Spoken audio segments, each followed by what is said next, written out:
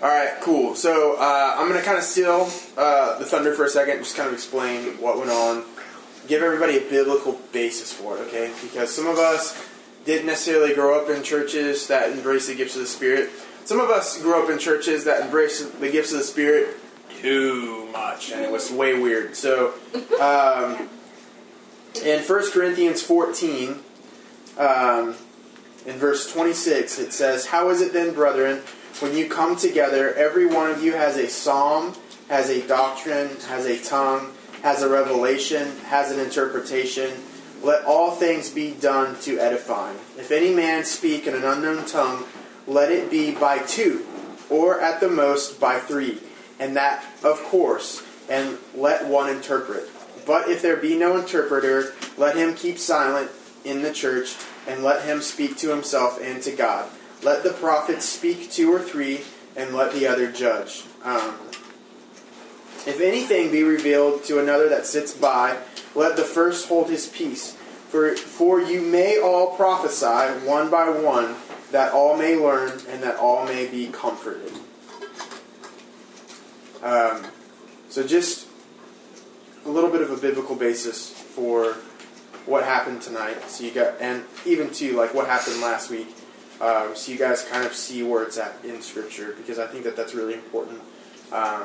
We've had some churches be so far on the right side when it comes to sticking to church doctrine and tradition that we've lost how to follow the Holy Spirit, and then some churches that only follow the Spirit and therefore let way too many other spirits get in between them and God and what's going on, and things just get really occultic really quick. So we're just going to break this down. Everyone comes with a psalm. You know, we look at our worship leaders, they come with songs.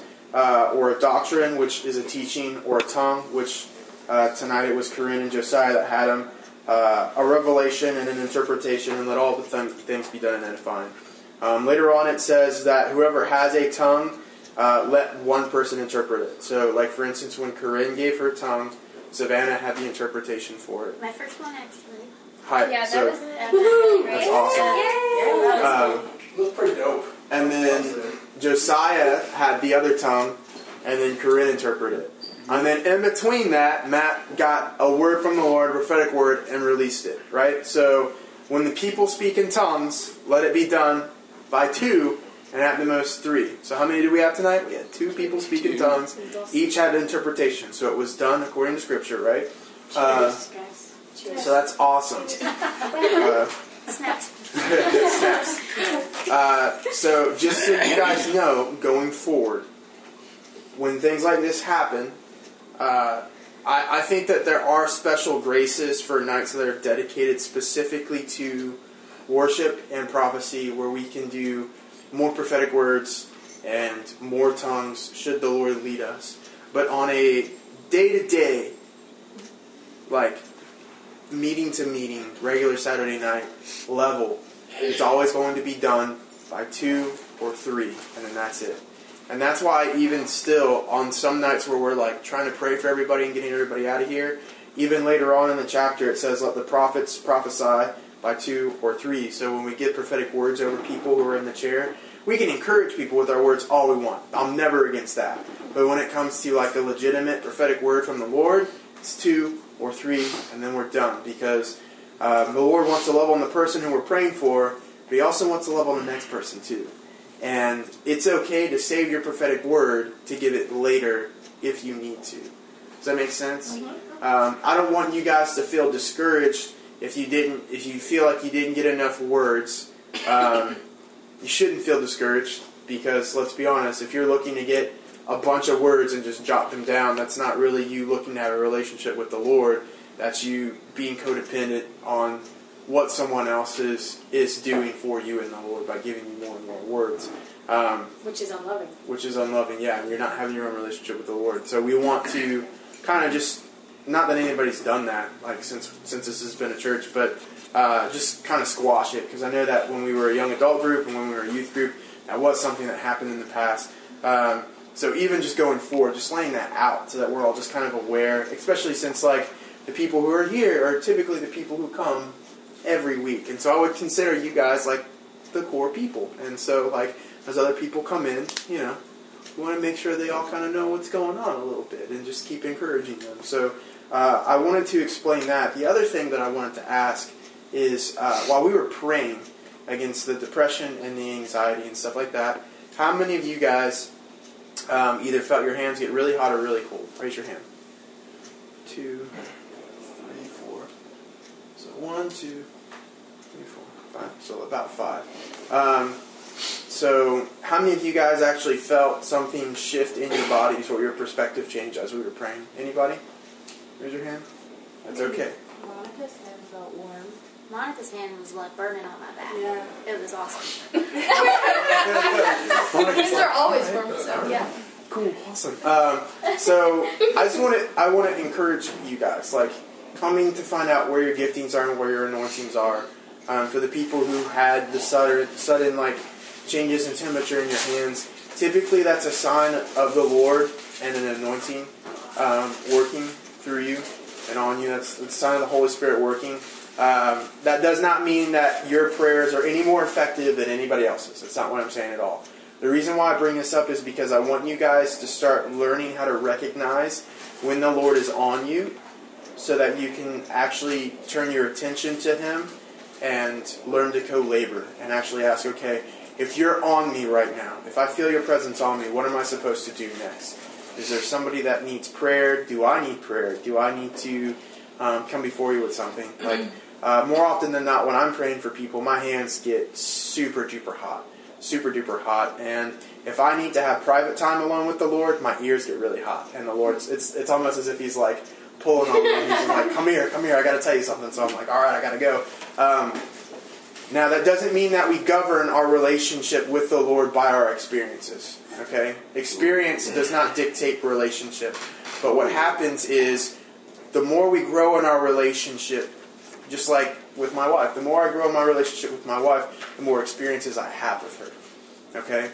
But if I govern our relationship on experience alone, I'm going to be very unhappy, and I'm going to be chasing experiences and signs and wonders that mean nothing and add nothing to my value, rather than actually just pursuing her in relationship. So I want to encourage you guys, no matter what happened tonight, like as you're looking to figure out where the Lord is at in your lives and just learning to recognize His anointing on you and stuff like that, no matter what, don't pursue the feelings.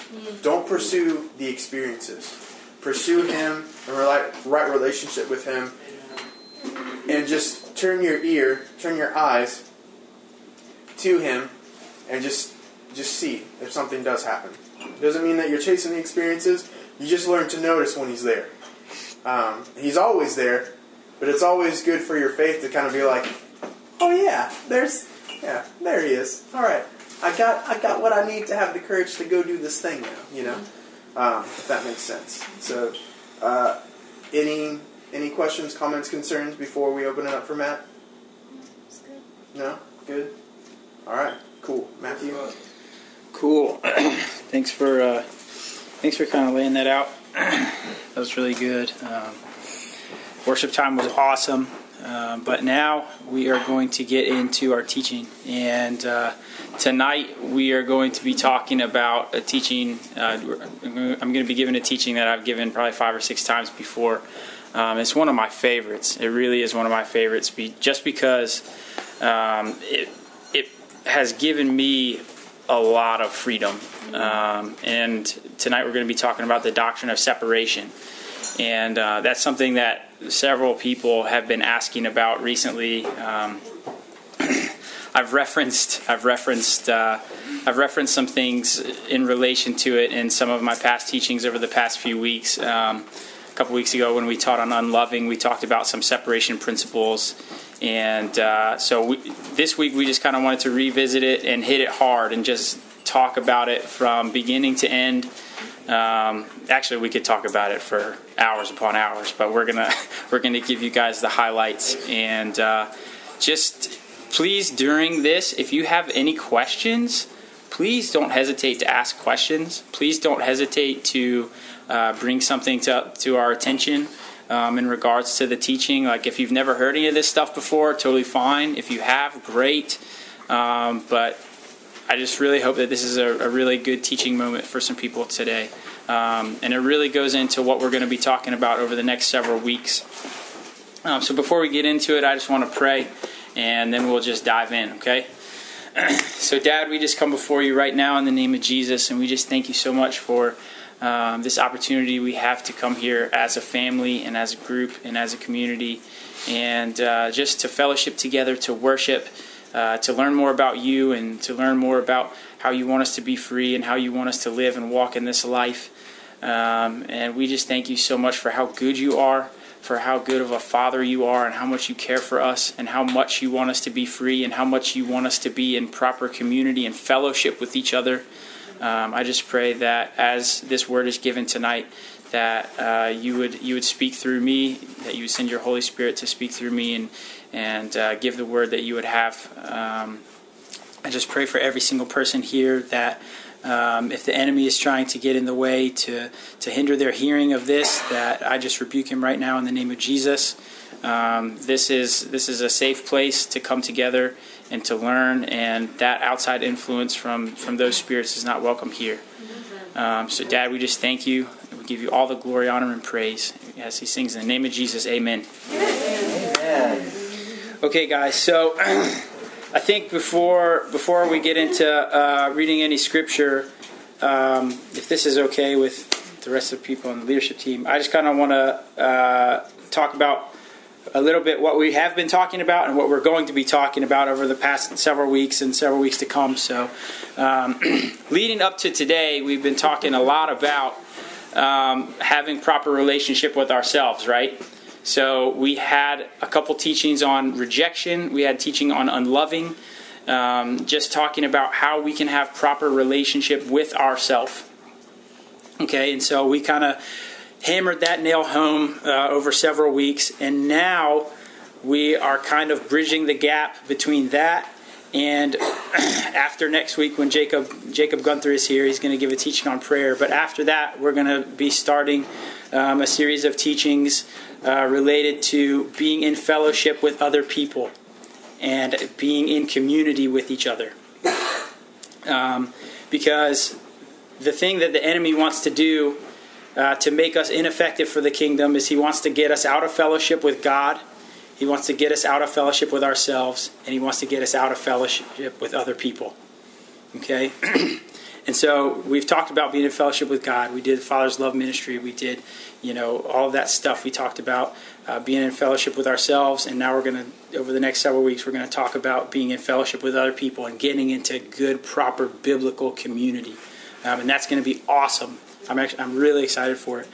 And this teaching really does, in many ways, bridge the gap, because the teaching of separation is all about separating people, yourself included, but everyone around you, from their sin. Mm-hmm. So the doctrine of separation is when people sin against you, you can understand that sin is not them. Okay, and so that's all what we're going to be talking about tonight. So if you guys... Actually, you don't have to open your Bibles to this. I'm just going to read you a scripture real quick that kind of like sets the stage for what we're going to be talking about in the doctrine of separation. So this is from 2 Timothy chapter 2, verses 24 through 26. It says, "And a servant of the Lord must not quarrel, but be gentle to all, able to teach, patient, in humility, correcting those who are in opposition to themselves, if God perhaps will grant them repentance, so that they may know the truth, and that they may come to their senses and escape the snare of the devil, having been taken captive by him to do his will." Okay, there's a couple of important things in this scripture that I want you guys to get. In that last verse, in verse 26, it talks about that people can be taken captive by the devil to do his will. Okay? That is a big deal if you think about it. When this letter was written, Paul writing to Timothy, he's not talking about just regular people. He's talking about people in the church. And so Christians can be taken captive by Satan to do his will.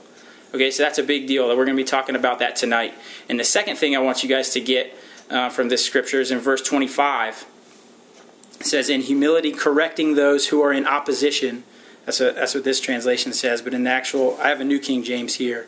In the actual King James, it says, correcting those who are in opposition to themselves.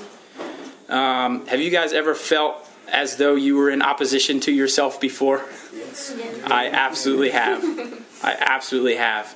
And so just think about what it feels like to be in opposition to yourself and what that might mean, okay, as we get into this next section of Scripture that we're going to read from Romans 7. So if you guys want to turn to Romans chapter 7, this right here is a big, meaty piece of the teaching of separation. Romans chapter 7. Starting in verse 15, going down through verse 23. And because I've done this teaching multiple times, I know how potentially confusing this passage of Scripture can be. And so we're going to take it slow. We're going to take it line by line. Because there is some really, really heavy stuff in here from the perspective of what it means to be in opposition to yourself. Okay?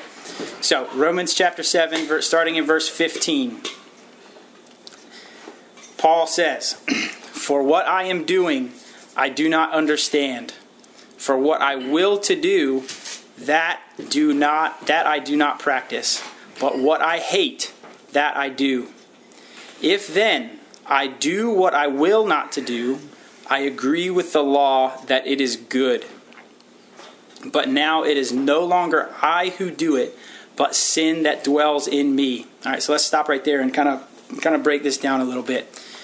In verse 15, Paul is saying, for what I am doing, I do not understand. For what I will to do, that I do not practice. So basically, Paul is saying, the things that I want to be doing, the way that I want to be living my life, I'm not doing it. Does that make sense? The way that I want to be living this life, that's not how I see myself living. Okay? He goes on and he says, but what I hate, that I do. So the way that Paul has made up in his mind that he would hate to live his life, that's exactly the things that he finds himself doing. Does that make sense? Okay? So in verse 16, he says, if then I do what I will not to do. So if then I find myself doing the things that I don't want to be doing, sinning, I agree with the law that it is good. But now it is no longer I who do it. This is in verse 17. But sin that dwells in me. All right, guys, I really want you to understand the gravity of that statement. Okay? Because Paul says, when I do the things that I don't want to be doing, when I find myself operating in sin, it is no longer I who am doing those sinful actions, but it is the sin that dwells within me. Okay? And so think about that word dwell for a second. Do inanimate objects dwell places? No. What is a precursor for dwelling somewhere? You've got to be alive. You've got to be alive. You have to be cognizant that you are dwelling somewhere. Okay, so something that dwells, this chair that I'm sitting on is not dwelling in this room. But Ron and Kate, residents of this house, dwell in this house. Does that make sense? Yeah. Mm-hmm. Okay? So when Paul is talking about sin, when he says, it is no longer I who do these things, but sin that dwells in me, he is talking about a kingdom of beings that are committing sin through him. So just think about that. We're going to keep reading. Verse 18 says, for I know that in me, that is in my flesh. I don't know about you guys, but I grew up in a Southern Baptist church, and that word flesh was used so much to describe our sinful nature. That's just my flesh. We're going to talk about that a little more. Verse 18, for I know that in me, that is in my flesh, nothing good dwells. Okay? For to will is present with me, but how to perform what is good I do not find. So he's saying some of the same stuff. He's saying the will to do good is present with me, but I can't find how to do those good things. Okay? Verse 19, for the good that I will to do I do not do, but the evil I will not to do, that I practice. Again, he's reiterating those things that I don't want to be doing, that evil that I have set my mind against, I find myself doing it anyway. That sounds a whole lot to me like being in opposition to yourself, doesn't it? I have felt that way. Have you guys felt that way? As though like I have all these intentions of being a righteous man and being a good husband to my wife and being a good friend and being a good leader and being, all of these different things to all these different people. And I have all of those good intentions and my will is towards all of those good things. But so often I find myself not able to operate in that. Okay? And I know that's a super familiar feeling to so many of you people. You people, I don't know why I said it like that. To so many, you people. What do you mean? To you guys. You people. But in that same vein, I have all of these intentions and I have this knowledge of things that I don't want to be doing, right? I don't want to be a passive husband. I don't want to be a passive man. I don't want to be someone who just sits idly by and lives in fear of other people, what other people think of me. But so often I find myself operating in those mindsets. So often I find myself acting out in those things. Okay? That is exactly what Paul is saying. He's saying the stuff that I don't want to be living in, that's what I find myself doing. Okay? Where are we? Verse 20. Now if I do what I will not to do, so if I do the things that I don't want to be doing, it is no longer I who do it, but sin that dwells in me. Guys, if you ever see anything in Scripture that is said twice within the span of a few sentences, it's probably important. It's probably important, okay? So Paul reiterates the same thing twice. When I do the things that I don't want to be doing, it's no longer I who do them, but sin that dwells in me. Okay? Verse 21. I find then a law that evil is present with me, the one who wills to do good. So I'm willing to do good, but when I don't do those good things and I end up doing the evil things, evil is present with me. For I delight in the law of God according to the inward man, but I see another law in my members, warring against the law of my mind and bringing me into captivity to the law of sin which is in my members. Okay, do you guys remember the scripture that we read at the beginning? How it says in what was that? Congratulations. How it says in 2 Timothy 2:26 that people have been taken captive by the enemy to do his will. That's exactly what Paul said about himself right here. It's exactly what he said. But I see another law in my members, warring against the law of my mind, and bringing me into captivity to the law of sin, which is in my members. So I just want to talk about for a little bit how this is even possible. Okay, because now we're entering into some territory that people get into debates about sometimes within Christian circles. Okay, let's not go there yet. Let's go to Ephesians 6 right quick. Right quick. It's a Southern minute. Yep. Yep. What's that mean? It means you're definitely not going to be there just for a minute. Yeah. So, okay. Learn something new today. It's like when your mom says, "I'll be just a minute," and then she's never. Whoa. Your mom was on Southern. Whoa. Let's not go there. We don't need to be an accusation. I didn't mean it. No, it's okay. It's okay. Okay, so you guys remember when we were talking about just a few minutes ago how Paul was saying that the sin dwells within him, okay, and only only beings dwell, right? Paul also says in verse 23 of Romans 7 that there is another law in his members warring against the law of his mind. Okay, just keep that in mind. Now somebody read for me Ephesians 6 verse 12. We wrestle not against flesh and blood, but against principalities, against powers, against the rulers of the darkness of this world, against spiritual wickedness in high places. Yep.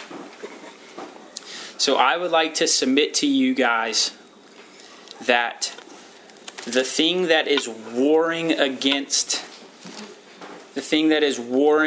the law of Paul's mind is that thing that dwells within him, is the kingdom of sin. And that kingdom of sin is made up of these beings described in Ephesians chapter 6 verse 12. For we wrestle not against flesh and blood, but what do we wrestle against? What is Paul warring against? It's principalities, it's powers, it's against rulers of the darkness of this age, against spiritual hosts of wickedness in heavenly places.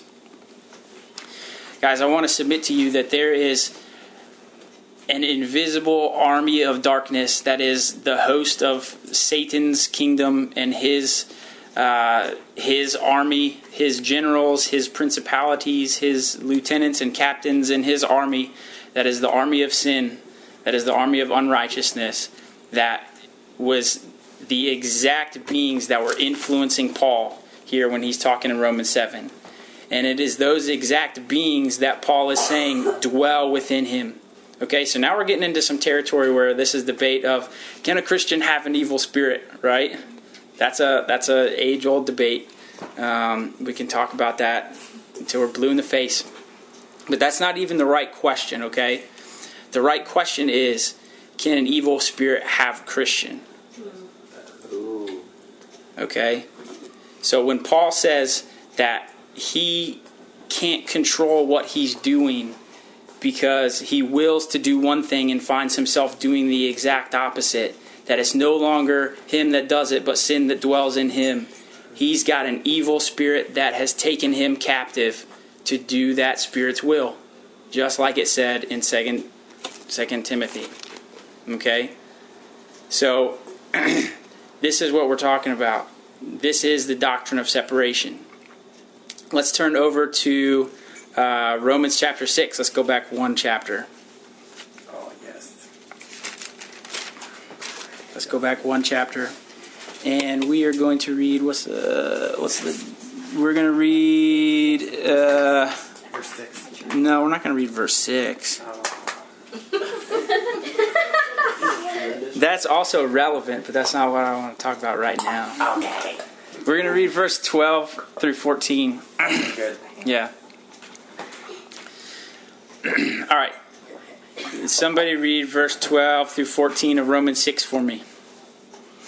Don't all go at once. Therefore, do not let sin reign in your mortal body so that you obey its lusts. And do not go on presenting the members of your body to sin as instruments of unrighteousness, but present yourselves to God as those alive from the dead, and your members as instruments of righteousness to God. For sin shall not be master over you, for you are not under the law, but under grace. Yeah, that's great. All right, guys, I just want to camp here for a minute. Because there's we got a lot of stuff going on in this teaching right now. So I just want to camp here for a minute and kind of lay some stuff out. Okay, so let's talk about how sin works for a minute. Sin first starts with temptation, right? Like it talks in James chapter 1. 7 steps to sin. Man is first drawn away of his own lusts and enticed. Okay? So sin starts with temptation. Well, where does that temptation come from? You know?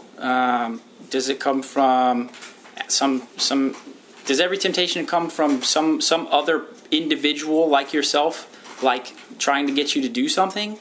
Well, I mean, maybe sometimes, yeah. Like, hey, Matt, you want to try these drugs? I mean, that's a temptation. I mean, that middle school moment. that never happened to me. I went to Christian school. All I'm going to say is that people offer me drugs all the time in this neighborhood. So. I always thought of no. So here's the thing about that, though. To some people, that is a legitimate temptation. To you and I, to probably most people in this room, I don't know, that's not a legitimate temptation because that has no bearing over us, right? Okay, if somebody legitimately out on the street offered me heroin, I would not be in any way tempted to even touch it or do it at all, okay? That's not a temptation. So a temptation happens when you are drawn away of your own lust and enticed. That is something that happens in your mind, okay? No one ever committed a sin, a conscious act of sin, without thinking about it first. Okay, so temptation occurs in your mind.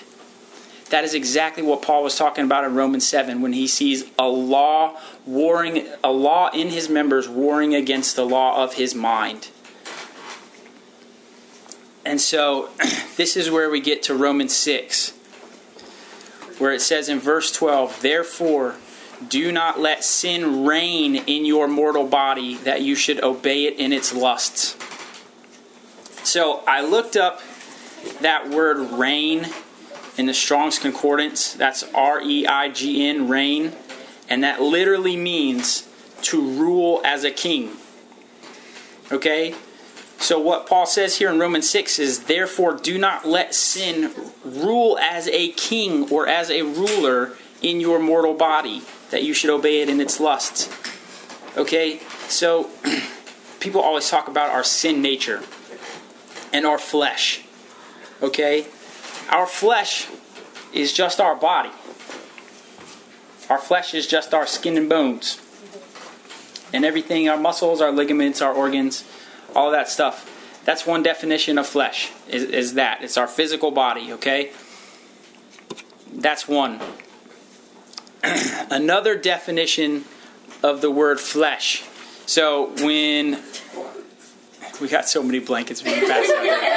I'm so distracted. There's like so many blankets. If anyone else needs one, there's a yellow blanket over there too. Oh, dance blanket. Sorry, man. It's okay. It is pretty cold in here. Because I'm cold all the time.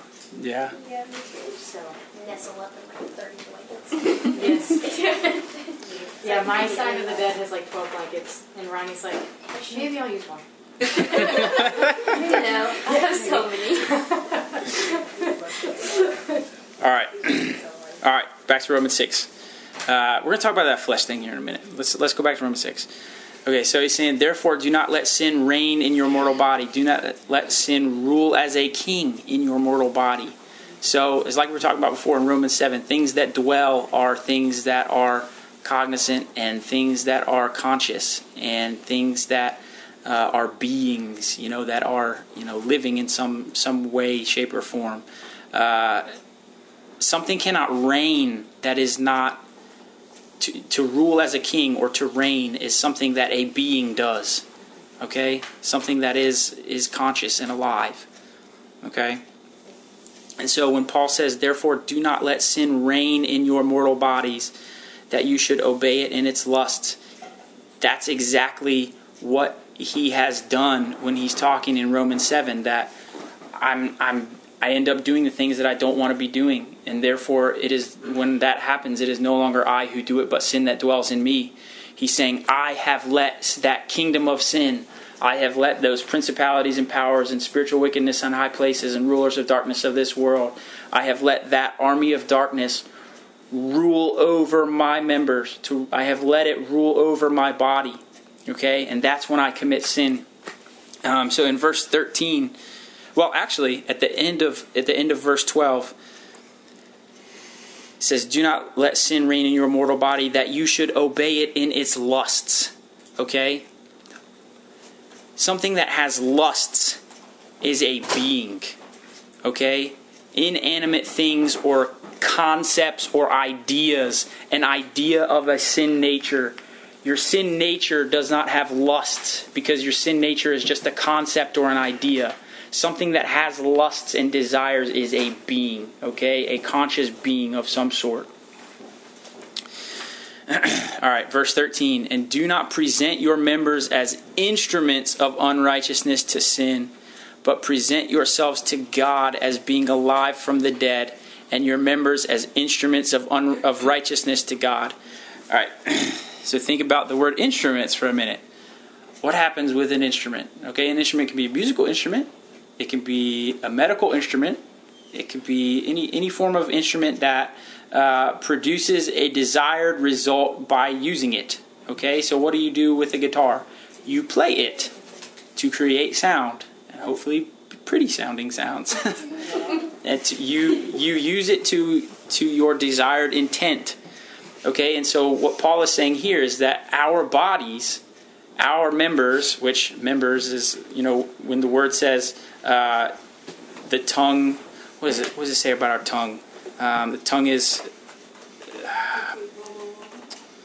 but it references our tongue as a member. I'll find that later. Rudder. What's that? It's a rudder, like a ship. Yeah, but there's a scripture, and I can't think of it off the top of my head, but it references our tongue specifically, and it calls it a member. Okay, our tongue is it's slipping my mind. It's not that one. I'll find it. I have the scripture reference. I'll find it in a minute. Okay, so that's beside the point. Our members, when you talk about our members, that's literally just our physical body. Our hands, our feet, our eyes, our tongues, our mouths. Okay, those are our members. And so when Paul says that we are not to present our members as instruments of unrighteousness to sin, that means that we are not supposed to make our bodies available to the kingdom of sin to manifest itself through us. That's what he's saying. Okay, that's why he says, "Let not sin reign in your mortal body, but present yourselves to God as being alive from the dead, and your members as instruments of righteousness to God. For sin shall not have dominion over you, for you are not under the law, but under grace." All right. I want to flip back to a story that we referenced a couple weeks ago in our unloving teaching back in Genesis chapter 3. Woohoo! Do the thing. I like that. Genesis chapter 3 is super good. It gives us indication as to what's going on. And this, I know a lot of this stuff that we've talked about, I was like, man, what is going on? Like, there's a lot of stuff going on. We're talking about a kingdom of sin that is made up of principalities and powers and spiritual wickedness in high places and rulers of darkness in this world. Okay, so that's the kingdom of sin that is ruled and guided by Satan himself. Okay, he's got his army. That's his army of darkness. The kingdom of unrighteousness. All of those beings that make it up. Okay, then we've got us, and so there's this interaction between those beings and us. And Paul has gone through this whole section of scripture where he's like, I've got all this stuff I want to do, but I find myself not doing it, and I've got all these things that I don't want to do, and those are the things that I end up doing. But when I do those things, it's not me that's actually doing it. And so we're going to talk about how all of that kind of relates. And I'm going to give you guys a really good example of it right here in scripture. So Genesis chapter 3. We're going to start in... Let's just read the whole thing. Let's just read the whole thing.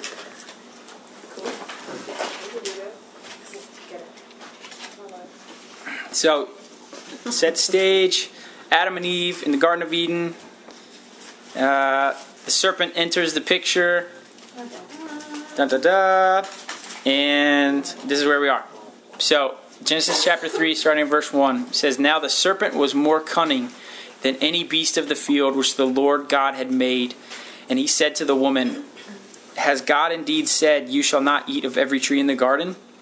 And the woman said to the serpent, We may eat the fruit of the trees of the garden, but the fruit of the tree which is in the midst of the garden, God has said, You shall not eat it, nor shall you touch it, lest you die. Then the serpent said to the woman, You will not surely die. For God knows that in the day you eat of it, your eyes will be opened, and you will be like God, knowing good and evil. So when the woman saw that the tree was good for food, that it was pleasant to the eyes, and a tree desirable to make one wise, she took of its fruit and ate. She also gave to her husband with her, and he ate. Then the eyes of both of them were opened, and they knew that they were naked. And they sewed fig leaves together and made themselves coverings.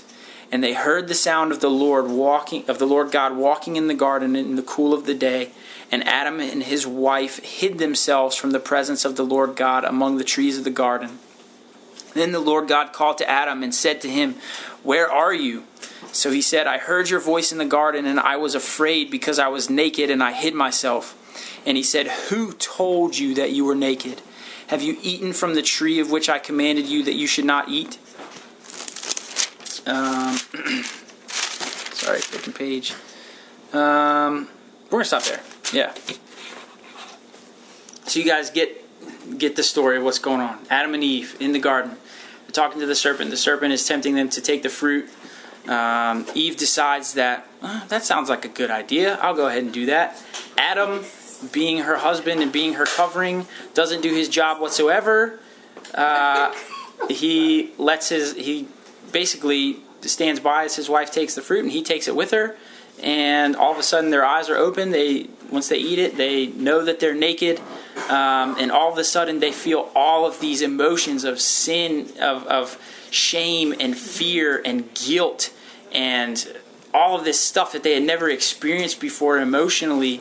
And there's all of these feelings that lead to actions, the actions of going and hiding from God in the bushes of the garden and creating for themselves coverings to cover up their nakedness, which is a dramatic shift if you think about it, because the last verse of chapter 2, Genesis 2:25, it says, "And they were both naked, the man and his wife, and they were not ashamed."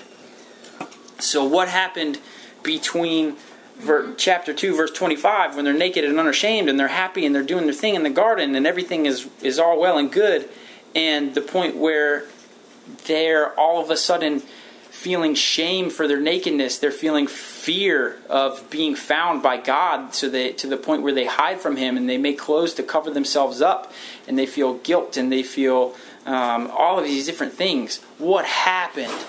What happened? And I think we have an indication of exactly what shifted right here in verse 11. So let's go to verse 9. Then the Lord God called to Adam and said to him, "Where are you?" So he said, "I heard your voice in the garden, and I was afraid because I was naked and I hid myself." Now listen to what God says. He said, "Who told you that you were naked?" Who told you? So he didn't say, "How did you know you were naked?" He didn't say, "Where did you get this information?" He said, "Who told you?" That who references a being, a person of some sort that provided that information to Adam and Eve. And so what I'd like to submit to you guys is that the second that Adam and Eve disobeyed God by taking that fruit, and the second that they went into rebellion, they were no longer under the covering and protection of God. And all of a sudden, in that instance, they were open, available, and able to be influenced on a spirit-to-spirit level by that kingdom of sin that we talked about in Ephesians 6. So when God says, "Who told you?" I'll tell you exactly who told them that they were naked. The enemy did. The enemy did. And with that, the enemy was able to speak to them on a spirit-to-spirit level, because that information that they were naked didn't come from outside sensory sources, right? They didn't hear it audibly. They didn't see it written down somewhere. They didn't just, it wasn't one of those indicators. It was an internal indication, okay? It was an internal feeling and an internal knowing that they needed to feel shame. It was an internal temptation that they needed to fear God and fear Him finding out what they did. It was an internal indication and an internal feeling of guilt for them being in disobedience and rebellion. That's a stark difference between the temptation they experienced from external auditory and visual sensory temptation from the serpent himself, right? All of a sudden, all of these sins were being thrown at them internally. That's the only way they could have that knowledge. That's the only way they could be tempted to do and feel those things that they did. And so what I'm submitting to you guys is that when God said, "Who told you?"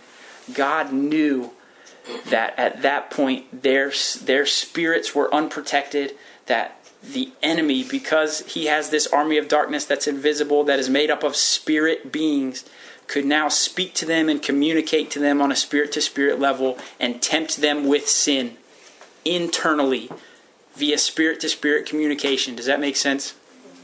That's the only way that's possible. That's the only way it's possible. Okay? So, if that is the case, if that is true, then that means that when people talk about our, how in Romans 1 it talks about how through one man's sin entered the world, and with it death. So through one man's sin, that man became influenceable by the kingdom of sin spiritually. And so because of that, every man after him, all of us, because we are all descendant of Adam, every man after him was now open and influenceable. We are able to be communicated with on a spirit-to-spirit level by the kingdom of sin and the spiritual beings that make it up. Does that make sense? And because of that communication, because of that internal temptation that we have spiritually, in our spirit, that is where sin comes from. If you look at Mark chapter 7 real quick, verse 20 through 23. Matthew, Mark, Luke, and John. Mark, I'm turning. Mark chapter 7. Mark chapter 7, verse 20 through 23 says, this is Jesus speaking. And he said, "What comes out of a man, that defiles a man. For from within, out of the heart of men, proceed evil thoughts, adulteries, fornications, murders, thefts, covetousness, wickedness, deceit, lewdness, an evil eye, blasphemy, pride, foolishness. All these things come from within and defile a man." So guys, we have so many indicators here. We have so many things pointing to the fact. Paul says it in Romans chapter 7. We have an indication from God himself speaking to Adam and Eve in Genesis chapter 3. We have Jesus speaking right here in Mark chapter 7. Temptation comes from within. The only way that we can be tempted from within, the only way we can be tempted with sin from within is the same way that Adam and Eve were. Some being told them, to feel shame. Some being told them to feel fear. Some being told them to feel guilt. And then they acted it out. They responded and acted. Paul says, when I do the things I don't want to do, it's no longer I who do it, but sin that dwells in me. In Romans chapter 6, it says, "Do not yield your members as instruments of unrighteousness." So, not only does the temptation come from within, and the enemy and his kingdom of sin and unrighteousness have the ability to speak to us and influence us on a spirit-to-spirit level, but like in Romans chapter 6, when it says, "Do not yield your members as spirits of unrighteousness," when those temptations come and we agree with them, all of a sudden we have said, like Paul says in Romans 7, I consent to the law that these evil things are good. Okay? It's that I have all of a sudden given my consent for the enemy for those spirits to manifest themselves through me and to use my body to do all of the sinful acts that they want to do. Mm-hmm. That makes sense? Mm-hmm. So I like to use examples. So a good example, super simple example, a super kindergarten example, is little kids will be, playing, and one of them will do something, and, one of them will get upset and they'll say something like, I hate you. You're not invited to my birthday party. And like stupid stuff like that. I said that when I was a little kid. You're not invited to my birthday party. But young Matt was judgmental. that was like a really intense threat when you're like 5. Yeah. I'm getting punched in the face now. Yeah. That was a really intense threat when you're 5. So in that example, the sin that dwells within, like Paul was talking about in Romans 7, if that little kid has the kingdom of sin dwelling within, and somebody does something that makes them upset, instead of doing what God would have them do and forgive, like what would be our natural inclination, beings created in the image of God, instead of that, he has sin that dwells within that says, oh, I don't like what he just did. He deserves retaliation. Like, you should not invite him to your birthday party. And the second that little kid agrees with that statement, he says he has yielded himself. Yeah, you're right. He shouldn't be invited to my birthday party. And so that thought, more like, how dare he do that to me? Yeah, I'll make him pay. How dare he do that to me? I will make him pay. And as soon as he agrees with that thought, he has done exactly what Paul says in Romans 6. He has yielded his tongue as an instrument of unrighteousness. And so if it's an instrument, that means somebody's playing it or somebody's using it. So that same exact being that says he deserves to be punished for what he did, that being all of a sudden has the legal right to speak with that child's tongue. Does that make sense? And so the way Paul says, it is not I who do these evil acts, but the sin that dwells in me. When that kid says that, it's not the kid that says you're not invited to my birthday party. It's that being within that has taken control of his tongue, that spoke those words. That's it. It's there. It's there in Scripture when Paul says, "Do not yield your members as instruments of unrighteousness." That means unrighteousness is doing the playing of the instrument. Okay, unrighteousness is doing the movements of the tongue when you speak those sinful things towards someone, and that unrighteousness is that kingdom of sin in Ephesians 6. That's what I'm submitting to you anyways.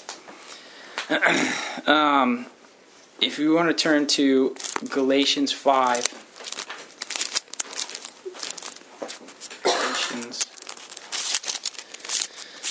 Galatians 5. So Galatians 5 is a super good chapter because it has all the fruits of the Spirit in it. The fruits of the Spirit are really nice and good. Fruits of the Spirit are love, joy, peace, patience, kindness, goodness, faithfulness, gentleness, self-control. Against such there is no law.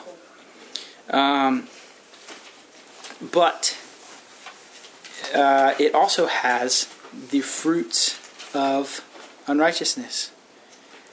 So in Galatians chapter 5, verse 16 through 26, I'm just going to read this real quick. And this is where we're going to talk about that word flesh. I say then, walk in the Spirit, and you shall not fulfill the lust of the flesh. For the flesh lusts against the Spirit, and the Spirit against the flesh. All right. This word flesh, we started talking about it earlier, and I decided not to, but we're going to talk about this word flesh right now. And I'm going to finish this teaching up right quick because I know it's late. So that word flesh has 3 definitions. I looked up in a Strong's Concordance. The first definition can be the flesh as in the meat and skin of an animal like that you eat. So you eat chicken for dinner, you ate flesh. That's the first definition. Super morbid. But not really. That's the first definition of flesh. The second definition of flesh is our physical bodies. Okay? We like to refer to our physical bodies as our mobile homes.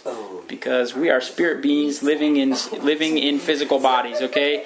So it's our skin, it's our muscles, it's our ligaments, it's our bones, it's our, internal organs, it's all of that stuff. Okay? When you kill somebody, their spirit leaves their body and all of a sudden it's just a sack of bones that doesn't mean anything to anybody anymore. Fleshy mobile home. Yeah, fleshy mobile home. So that's the second definition of flesh. So. When it says here in Galatians chapter 5, verse 16, I say then, walk in the Spirit, and you shall not fulfill the lusts of the flesh.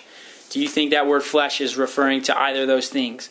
I don't. Because you're inanimate without your spirit. Your physical body is inanimate, okay? Because when you're dead, you're not moving, you're not anything. Thank you, Ron. Yes, thank you. Thank you for that. Why is your tongue twitching? Have you ever seen something dies? It's always twitching after it dies. So.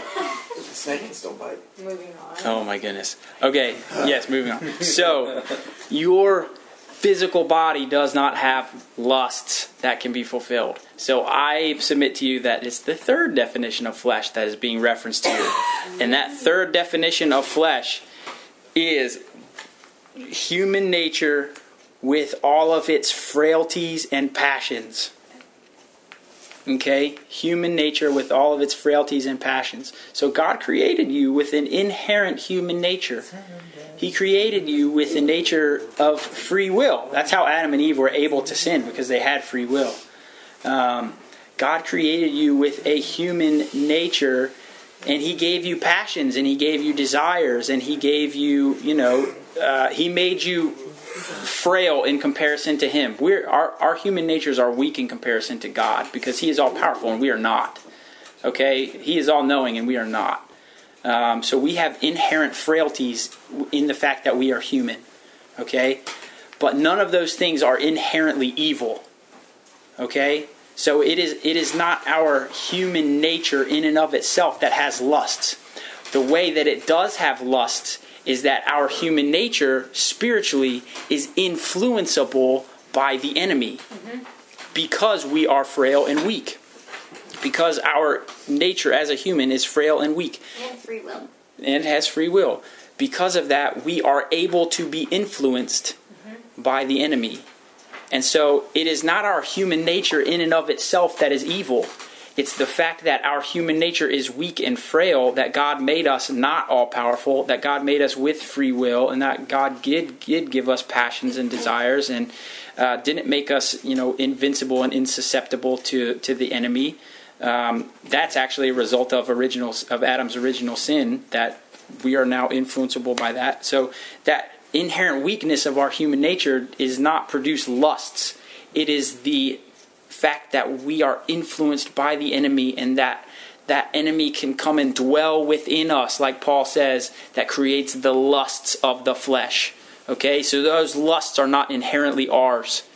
The lusts of the flesh, the lusts of our human nature are not inherently ours. We do not own those. Okay? They are those of the kingdom of sin, of the principalities and the powers and the spiritual wickedness in high places that war against the law of our mind, that war against the law that is in our members, the law of good that God placed there.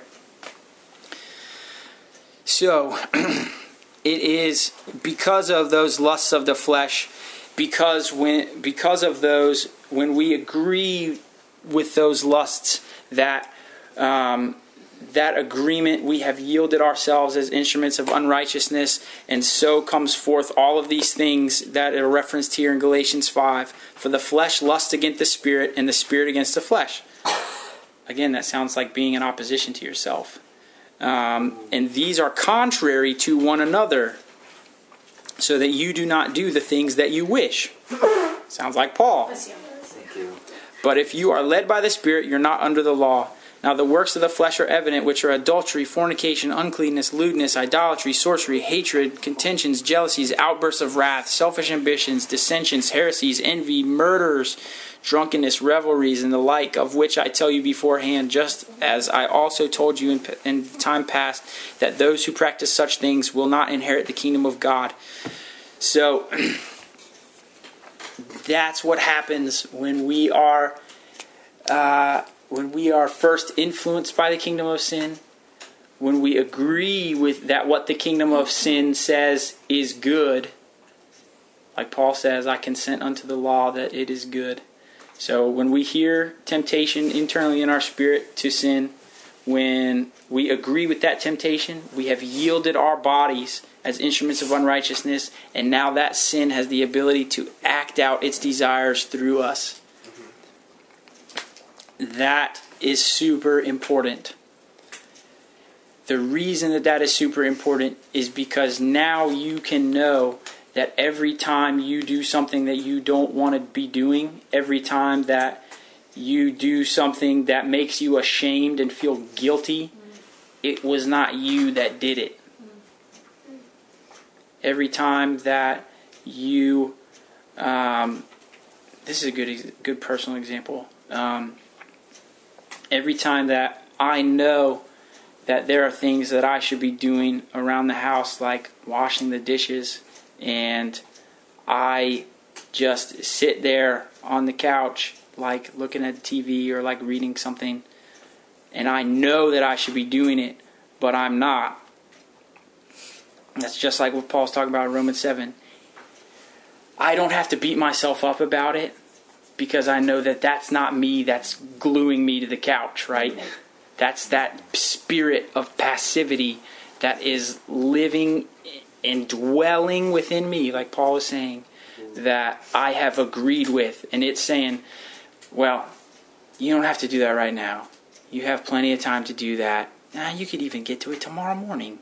Like, you can just sit here and relax and, like, do nothing, because that's okay. When really I know that my wife really needs me to do those, and like it's my duty as a good husband and as a good covering to like take care of the stuff that she wants me to take care of and that she needs help with.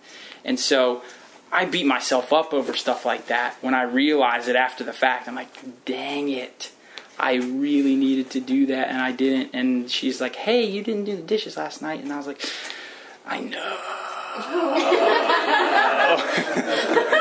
I know.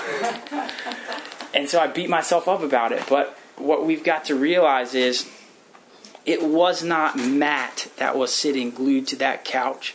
It was Matt that agreed with the idea that that was okay. And then that spirit of passivity used me to sit there and do nothing, because that's what it wanted to do. Yeah. That's not what I wanted to do, but that's what it wanted to do. Mm-hmm. And so it used my body to do it. Can I do a side note? Yes. Spirits, when they are not manifesting through a person, cannot manifest themselves. Right, yeah. And so they are in torment because fear needs to be fearful. And it's in torment when it can't be fearful through a person. Yep. Because they are spirits. They do not have a body to enact the things that they so desperately want to enact to. So one of my favorite things to say when I'm repenting and dealing with stuff, I said, it's my turn to be in peace and your turn to be in torment. Mm. Yeah. Because when it's in us, it's in peace because it gets to do the things that it wants to do. When it's not in us, it's in torment and I'm in peace. Yeah. So I'd rather be in peace. Yeah. So an even better example is a more visual one. So like there are spirits within the kingdom of sin whose only inclination is to be murderous. Like, so there are spirits of murder. And a spirit, because it does not have a physical body, it is a spiritual being, cannot murder anyone without the help of a human. And so it needs to manifest itself through a human in order to get what it wants and commit murder. Okay, so the only way that it gets what it wants is it talks to you and influences you and speaks to you until the point when you finally agree with it and you say, yes, I want to murder that guy or whatever. Like, I've never thought that in my life. But he deserves to be murdered. And the second that you agree with that, that spirit has a legal right to do whatever it wants with your body. And it can now be the murderous being that it always wanted to be and needs to be to fulfill all of its sinful desires. That's super intense. But like, none of us here are murderers. But we can apply this on a practical level to our lives. And so the reason, okay, let's kind of sum this all. The reason we were talking about this today is because we are moving forward into a time where we want to build community and we want to build relationships with other people, right? A cornerstone of having proper relationships with other people is forgiveness. And you can so much easily forgive people if you realize that when they wrong you, it is not them that wronged you. Yeah. It was a spirit being manifesting itself through their body that wronged you. Okay? It was a spirit being that took over that person's tongue as an instrument of its unrighteous desires that spoke those hateful words to you. Okay? It was a spirit of passivity that person agreed with, that took over that person's body and did not text or call you back when you really needed it to, when you really needed that person to. It was not that person that failed to do that. It was that spirit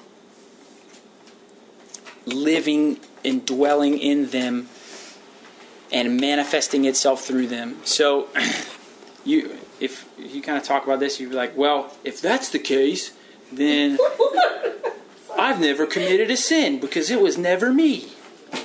Okay. That's not true.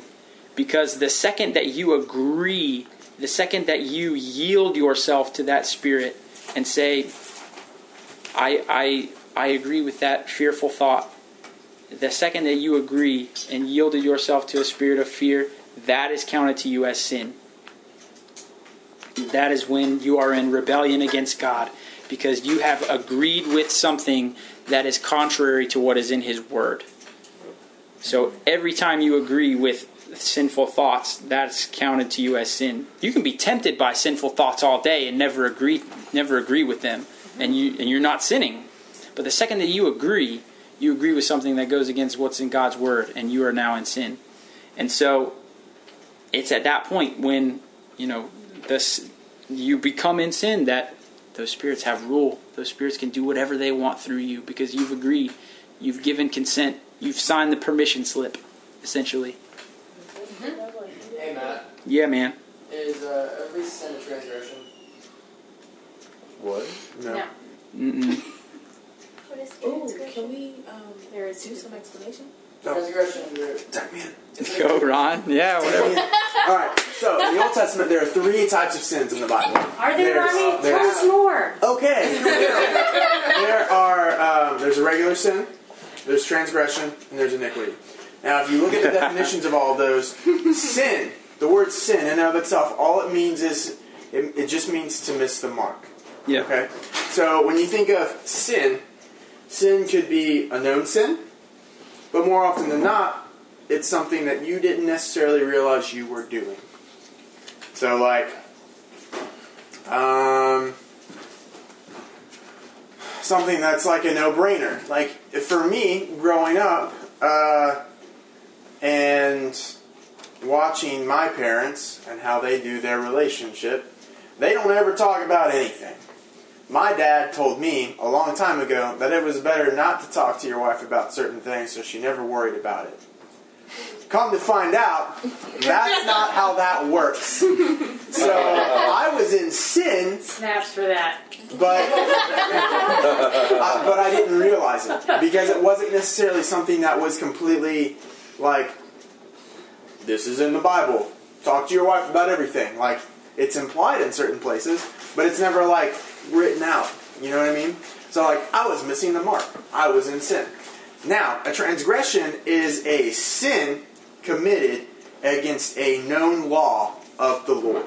So for instance, the 10 Commandments. Anytime, let's just be honest, I'm sure that almost all of us at a certain point didn't honor our mothers and fathers, right? Let's just be honest, we all rebelled at some point. That was a transgression. In their moment right now. Because we rebelled against a law of God that we knew about at some, unless we weren't raised in Christian households, in which case it's a little bit different. But even then, the law still stood, right? You're still judged by the law. That's what it says in Romans. But now that we are Christians, when we don't honor our mothers and fathers in the Lord, because there's a condition there, their wills have to be in the Lord for us to honor them. Amen. You are. You said this one more time. I'm sorry, I missed that last. Yeah. So there in the New Testament, it doesn't just say honor your mother and father. It says honor your mother and father in the Lord. So in order to honor them properly, their wills have to be based in what the Lord wants. Oh, that's true. There's nothing honorable there if they're not walking in the Lord, just like there's no honor in us if we're not walking in the Lord. That's another thing. It's another bag of chips. We're going to close that. We're going to go back to the original discussion. Transgression is a sin against a known law of God. So anything that's deliberately written out in Scripture, you might say, well, I didn't know about it because I haven't read that far into the Bible. It's still transgression. You got a Bible. You can open it up. Right. You could read it. You can get there at some point. You know what I mean? Like, it's there. And iniquity. Now, when you study iniquity, there are two different words for iniquity in the Bible. One of them has roots that you can trace back. Essentially, when you combine all of the meanings of all of what iniquity is, it is a sin that has been repeatedly passed down or repeatedly done by multiple generations. Witchcraft. And it becomes witchcraft, yeah. And what happens is iniquity, the definition of it is a sin that's passed down and twists and distorts the image of the one committing it. So we're all made in the image of God, right? Okay. We're all made in the image of likeness of God. But there are children born with diseases. Yep. A disease isn't in the image and likeness of God, is it? Yeah.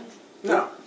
So what happens is that child is born with a disease because the generations before that child all committed the same line of sins that caused this disease. And so it twisted the image that child was made in. The genetic makeup. The genetic makeup. Ipso facto, producing a child that is still made in the image of the Lord, but that image is twisted a little bit. Yes. Does that make sense? So going back to my original question, because I didn't answer it, but us just going to what he said, I was talking about just like the sin man, the struggle against the flesh that Paul points out, and how we willingly and unwillingly partner with things sometimes, like passivity on the couch, not doing the dishes. Yeah. That's real, bro. Yeah. That's why I asked. Like, we have a Bible. It says idle hands. What is it? Idle hands lay a man to waste, or something. Or basically, don't be lazy. And that's what I'm asking. Is like, the transgression is always a sin, but if it's the sin man we're dealing with there, is that always a transgression against God's word? Because you just said it yourself, it's the Bible. Well, no, because not all things that are that would be sins are directly written out in the Word. Like, for instance, passivity. Passivity is a no-no, right? But the spirit of passivity isn't necessarily pointed out directly in the Bible. Right. So to say that me sitting on the couch being lazy and not doing the dishes for my wife is a transgression would be a lie, because it's not explicitly in the Word. So all transgression is sin, but not all sin is transgression, and not all sin is iniquity. Yeah. In order for it to be transgression, it has to be very clearly laid out in the Word. And in order for it to be iniquity, it has to be something that is consecutively passed down for generations and distorts and twists things. And what's trespasses? Trespasses? That's just another word for, like... I messed up. Yeah, you've done messed up. Oops. It's another word for sin, like missing the mark. Okay. Because you trespass against what should have been done correctly. Does that make got off sense? a little bit, but thanks for answering. Yeah. So, alright, your turn. Tag. Something that's actually interesting about that, with the definition of iniquity, like you pointed out, how it's like something that's passed down generation to generation. The word actually says that iniquity was found in Satan. He was the first. He's the father of all iniquity. Yeah. And so, like, bang, bang, bang. I'm sorry, it's just ew. So, like, through him, through his influence on humankind, through his army of darkness, he was the father of all of that. Yeah. He was the source of all of it. And so that's kind of, it doesn't make you feel very good, but That's why Jesus called out some of the Pharisees, and he was like, "You're the son of your father, Satan." yeah.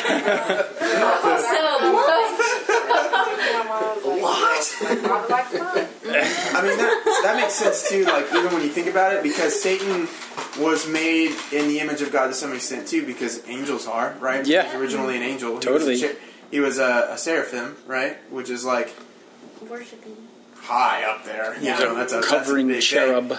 But he was the father of iniquity. Iniquity was found in him, which means that the image of what angelic beings were supposed to be got twisted and distorted. And like, boom, he produced more angels after his own. Well, he did not reproduce them, but he took them and then turned them into Right. what he was. And Right. And thus Here we are. the Hell's Angels. Oh my. So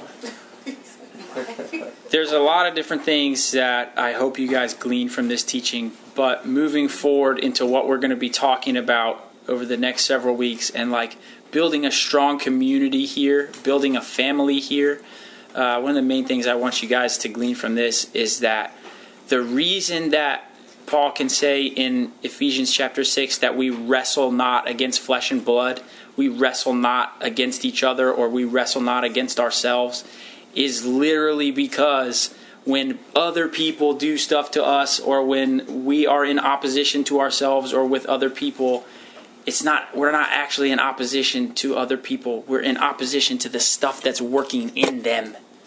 Okay, so there's this great thing that I've heard people say, that an argument or a debate is not you against the other person, but it's you and the other person against the problem. That's what we are working towards.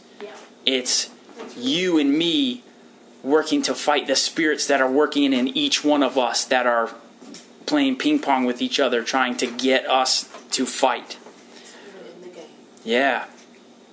And so if we can recognize and understand this teaching of separation, we can understand, okay, I'm not the one saying all these hurtful things. You're not the one saying all these hurtful things. Let's band together and let's attack these spirits, because they are just using us and manifesting through us to get their way, to say the things that they want to say. I didn't want to say all that stuff, but it did. And I yielded my tongue. So God, I repent for that. I recognize that I yielded to that spirit. And I just say, I'm sorry, I repent for it, I'm not going to do it again, and I cast that spirit out of me, and you do the same thing, and then we go on our merry way, because we realize that we can forgive each other now, because it was never us to begin with. Practical example. Yeah. Is like earlier this week, of just being able to talk about these things and be in community with one another. Marriage is a great opportunity to communicate about stuff. Yeah. We both came home from like a long day of work, and I was really grumpy because of stuff that I had allowed to come in through the end of the day, and you were really grumpy because you've just been working your tail off and being super diligent and stuff, and you were just tired. And so we both were sitting on a couch, and we both were like having, like, I would say one thing, and he would respond in a way that was, like, different, and then he would say something, and I would respond, and I was, like, starting to call a few things out, and we just sat on the couch, and all of a sudden, I don't know who spoke it up first, but we just said, hey, we both are kind of feeling this way, so I just want to let you know, regardless of what I say, and regardless of what I'm feeling, I love you, and I only want to support you, and I want us to be good. And so no matter what comes out of my mouth, just disregard it. And just take that away and just accept love. And like, you did the same thing. And that was so cool, because that disarmed any sort of bitterness that could have come up beyond that. And being able to separate, you know, I might slip up because I'm tired. I might slip up because I'm still working through what happened. Mm-hmm. But I want you to know, no matter what I'm saying, that's not my true intention. That's not my true heart. And like, that is super important to like actively speak to people that you're in community with, because the enemy will speak into silence, and he will make assumptions happen, and he'll make a worst case scenario happen. Yeah. And that person's not even thinking about you, a lot of the time. Yeah. And so that was like a super cool thing where we were able to stop that in like a super practical way, and we ended up having like a wonderful game night with each other. And like, God restored that whole evening because we just talked about it and said, "Hey, this is what we've got going on. We're dealing with stuff. We might spew, but we're not going to try to spew on you. And if we do, sorry." Yeah. I've been saying this lately, and this is stupid, but yeah, spray it, don't say it. What, say it again? What? Spray it, don't say it. What does that mean? Yeah. Spray Like, get it out. Oh. Talk about it. Oh, okay. Yeah, no. Sorry. Like, talk about it. Yeah. No, yeah. So I just want this teaching to foster a sense of like it's us versus that kingdom. Yeah. And especially when that kingdom manifests through other people, it's not me against that person. It's me against those spirits. Yep. It's me against those things that person has just allowed to take over. And so, because of this teaching, you can be a whole lot easier on yourself. You don't have to beat yourself up. You say, I'm just agreeing with yucky stuff, and it's manifesting through me. I'm not actually doing any of it, but I need to stop agreeing with it and just move on. Right. You know? Yeah. It's kind of that simple. Do you guys have any like questions or comments about any of that stuff? I know it's a lot. I know I kind of jumped around all over the place, but yeah. This is like from the very beginning, but can you read Romans 7 verse 18? 18, yeah. Yeah, just because in my translation I wanted to hear yours and I missed it. Sure. Yeah, Romans 7:18 says, "For I know that in me, that is in my flesh, nothing good dwells. For to will is present with me, but how to perform what is good I do not find." Cool. Like, why is it, I guess, so hard? I mean, it sounds like almost impossible when Paul describes it that way, to, like, will against the sin.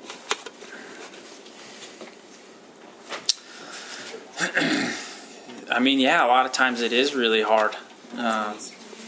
What's that? It depends on the stronghold. Yeah, so there are certain things like, especially generational iniquity. Those types of sins do often have strongholds on our life. Like that's like, a spirit. Like, okay, so on one side of my family, there's a really strong spirit of alcoholism, like real strong. Ooh. Okay. And so, like, literally, you can see it in every generation. And that is something that is so hard to break free from. And, like, because there's such a stronghold there. And that kind of thing takes, like, extra digging, extra deliverance, and extra repentance. Because you're not only repenting for your agreement with it, but you're repenting for your dad's agreement with it, your grandpa's agreement with it, your great-grandpa's agreement with it. And every time that he yielded himself to that spirit, like, there's just a lot there. Yeah. It gets every time previous generations yield themselves to it, that stronghold gets stronger. Yeah. But then the other thing to take into account too, Jesus talks about casting out a strong man and cleaning house. Yeah. But if the house isn't filled with the Holy Spirit, with the Word, like being continuously filled up with the Word, that stuff comes back stronger. But then it brings 7 friends that are even stronger than it is after it's been souped up. Yeah. And so that's why, like, people who relapse, there's a spiritual issue there, and they get clean, and then they relapse, and they fall into what they were in, no matter what it was, like 7 times harder than they were in it before. Right. And so when it comes to dealing with a lot of this, the generational iniquities, it's not impossible, because all things are possible with the Lord. We can do all things through Christ who strengthens us. Who will save us from this body of flesh?